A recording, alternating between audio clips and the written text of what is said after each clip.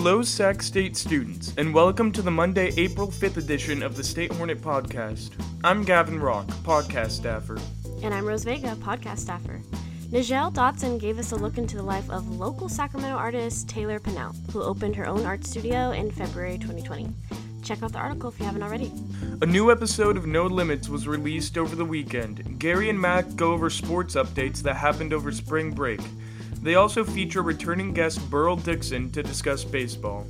In sports news, we have Robert Hansen and Colin Madigan give us an update on women's soccer. Also, another eSwarm report was released by Colby Case. Check out the article to see how Sac State esports teams performed in their conferences.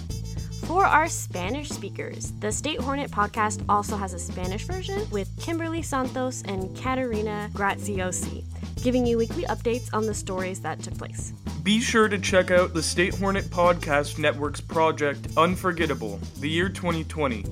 We want to hear from students no matter where you are in the country to cover the most important topics of 2020. The State Hornet Podcast now uploads Monday, Wednesday, and Friday. So if you missed last week's episodes, be sure to check them out on the State Hornet website. As always, links to the articles will be in the show notes below.